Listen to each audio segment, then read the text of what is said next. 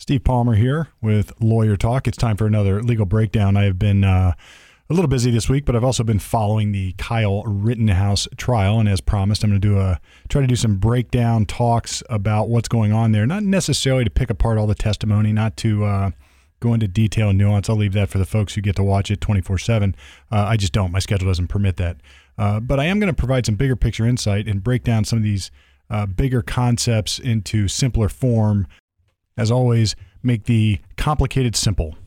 So today I'm going to talk a little bit about the evidence in Rittenhouse, generally speaking, but maybe broader than that, evidence in self-defense cases. I noted there was testimony from a couple of people. There was from a gentleman named Balch, B-A-L-C-H. There was also testimony from a reporter who worked at the Daily Caller, a guy named Guinness. And the reason I'm talking about this is because the testimony involved what the deceased, what the victim was engaged in, what he was doing before the shooting.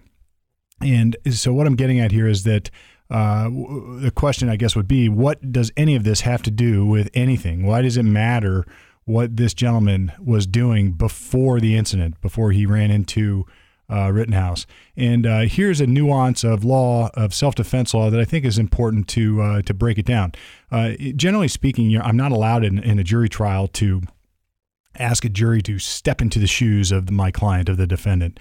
That would be typically considered improper. But there's a few exceptions. One is self-defense. I can ask, it is relevant in self-defense what my client was actually thinking, and they call that a subjective standard. In other words, internal, it's subjective. It's what my client was thinking, and it doesn't necessarily matter if his thought process was completely 100% accurate. And then the other part of that is what would a reasonable person do in my client's shoes? So it's not only what he subjectively believed, but what somebody who is normal might subjectively believe. And it gets confusing, and it's somewhat of a logical circle. But I think the idea here is Rittenhouse, in other words, is entitled to act upon what he perceives, what he knows. He is not entitled to act on what he does not perceive and what he does not know. And that means that if the deceased here was a no good, rotten SOB, violent criminal, serial killing, baby murdering crook, then and Rittenhouse did not know that, well, then it is not relevant in the trial. Not only would Rittenhouse not know that, so he couldn't have acted based upon his knowledge of that, but it would contaminate the trial and just be sort of victim shaming and blaming. I hate to use that word, but here it's accurate.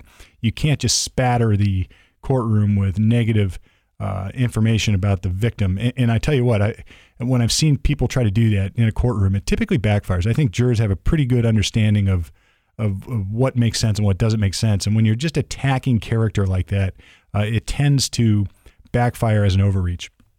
Anyway, that aside, the idea here is the prosecutor has the burden of disproving, so to speak, self-defense. In other words, it's not Kyle Rittenhouse's burden to prove he acted in self-defense. The prosecutor has to disprove it, and that's why some of this stuff is coming up in the prosecutor's case.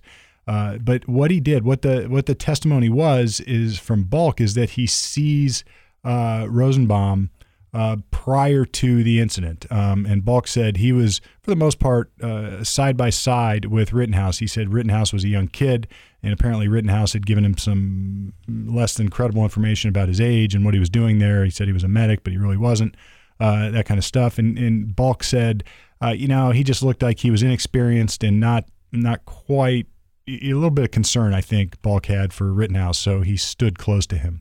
And in that, by standing close to him, the presumption here is, if not the actual testimony, that Rittenhouse saw what Balch saw.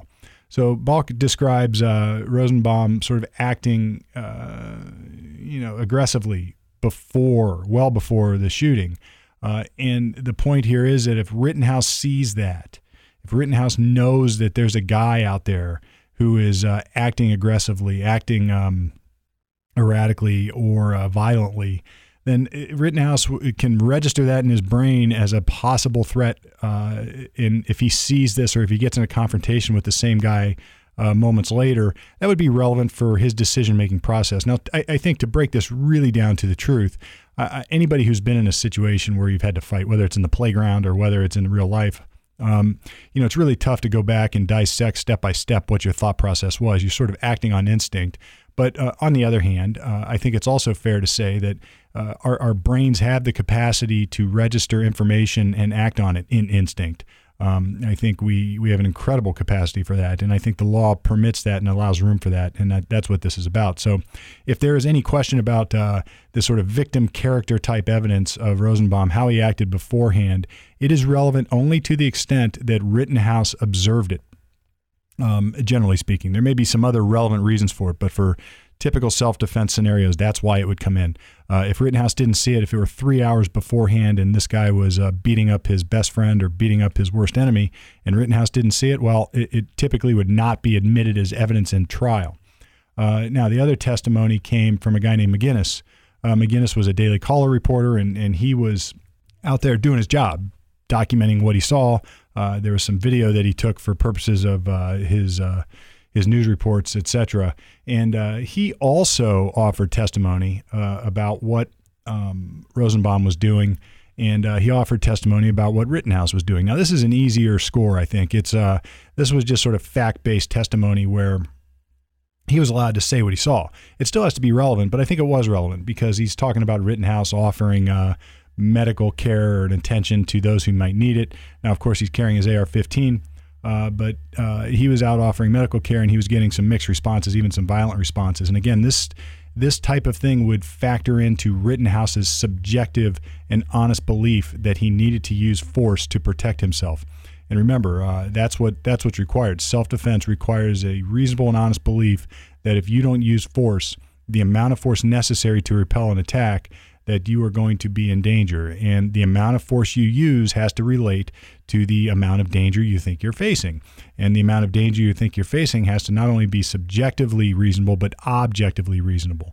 In other words, you can't necessarily take a gun to a fist fight, although sometimes you can. So if you're getting pummeled by 10 guys and you might die, well, then you might be able to use deadly force in response to that. So there is no hard, fast rule. The purpose of today's breakdown is just to give you some perspective on this, is that you can't just put in bad character evidence of the victim. You can't just put in bad character evidence of Rittenhouse or any other witness, but sometimes that type of evidence is relevant and really, really relevant and admissible for a self-defense case.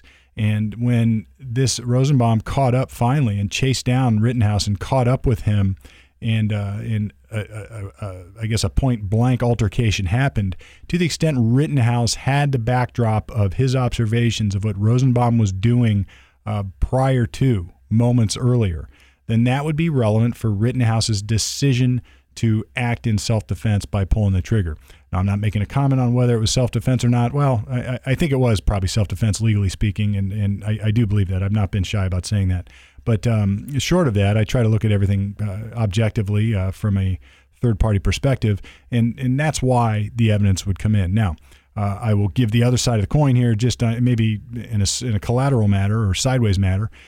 And anyone who heard my recent interview with Andrew Branca, self-defense legal expert, knows that we kicked this around a little bit too, and maybe he and I disagreed. I don't know if we disagreed. We agreed that it was an issue. We may have disagreed with how big a deal it was. But what I'm getting at here is this, is that Rittenhouse is going to take some hits here, if not legally, then in the context of a trial as a practical matter. He lied about his age, apparently, to Bulk. In other words, his premise for being there was less than maybe perfect. He went to he brought a gun to a riot. He was underage. He was apparently, he's charged with a curfew violation, and there's some allegation that he wasn't allowed to have a minor because of his age. Now, I don't know the nuance of that, but I understand there's a defense. But my point is that his hands aren't perfectly 100% squeaky clean. He was, his premise for being there, while may have been altruistic, it was a little bit of a stretch. He didn't need to be there, in other words. Now, I agree with Andrew Branca that this is legally not significant. In other words, apparently in Wisconsin, in maybe most places, it doesn't matter if you are not allowed necessarily to have a firearm. You're still able to exercise self-defense. In other words, just because you have a gun and you shouldn't doesn't mean you can't use it for self-defense. And that is true also mostly for other scenarios like say you're involved in other criminal activity, or your hands aren't completely clean, and you happen to have a firearm in a place where you shouldn't. Well, it doesn't necessarily mean you can't use self-defense. I agree with Andrew on that, and apparently there's some splits of authority around. That said, this case is, like many cases, it transcends the evidence a little bit. And should it? Well, you can debate about that. But the fact is, when we try these cases, when we get involved in these bigger publicity messes, you have to be mindful of the fact that cases are often decided on emotion and other things in addition to or aside from the actual black letter blueprint law and the actual black letter blueprint facts. And one of the emotional problems here that I think the defense is going to run into is that Rittenhouse, there's a perception anyway that if you add all these things up, he went to this scene of a riot. He took a AR-15 there and brandished it. He was dishonest about his age and his credentials as an EMT. He's got a little bit of a problem there in the sense that maybe he was looking for trouble, I guess. That would be the argument I would suggest if I'm not actually allowed to make it. I think the prosecutor is trying to imply it, is that he was not necessarily there for altruistic reasons. He was looking for trouble and looking for a fight.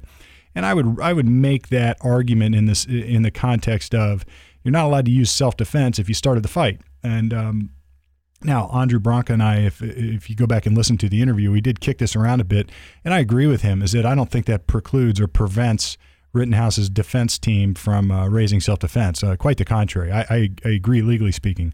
But I also think that that's the strength of the prosecutor's case to the extent there is one, and it sounds like that's where they're going with this. In the defense, if I were defending the case anyway, I would be very mindful of that fact, and I probably would discuss it on Front Street in the first time I talked to the jury in voir dire and picking the jury.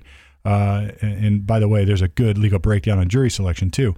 But I would talk to them about that, and I would talk to them about that in opening statement as well. And I wouldn't stop there. A lot of my cross-examinations, my direct examinations, and certainly my closing argument would continue that thread. In other words, I would weave into, as much as I could anyway, my crosses, my directs, and my arguments, the response the defense has to those problems with the case. And I'll leave it to the guys with boots on the ground there, the defense team, to figure out what their response is exactly. But to the extent they have one, and I'm sure they do, they want to make sure that thread is commonly woven throughout the case, and that's just good, solid, higher level maybe trial advocacy. So the purpose of today was just to give you a quick little evidentiary breakdown on subjective and objective character evidence in a self-defense case. And like anything, it seems complicated on its face, but it can be made simple. And that's what we do here on Lawyer Talk Breakdown. If you have a topic, a question, a concern, a thought, shoot it to me. You can go to lawyertalkpodcast.com. I have an email interface there. You can submit a question. You can always check us out at ohiolegaldefense.com if you have questions about the podcast or maybe even your own case. Even if it's not a criminal defense case, we refer a lot of cases out. We're a great lightning rod for that. And it seems to be working. In other words, people are sending in questions. I've got a couple in the hopper that I'm going to address soon at the new Lawyer Talk Q&A series. And if you have one, go ahead and submit it. I'll be happy to discuss it. So this has been another Lawyer Talk legal breakdown off the record, on the air, at least until now.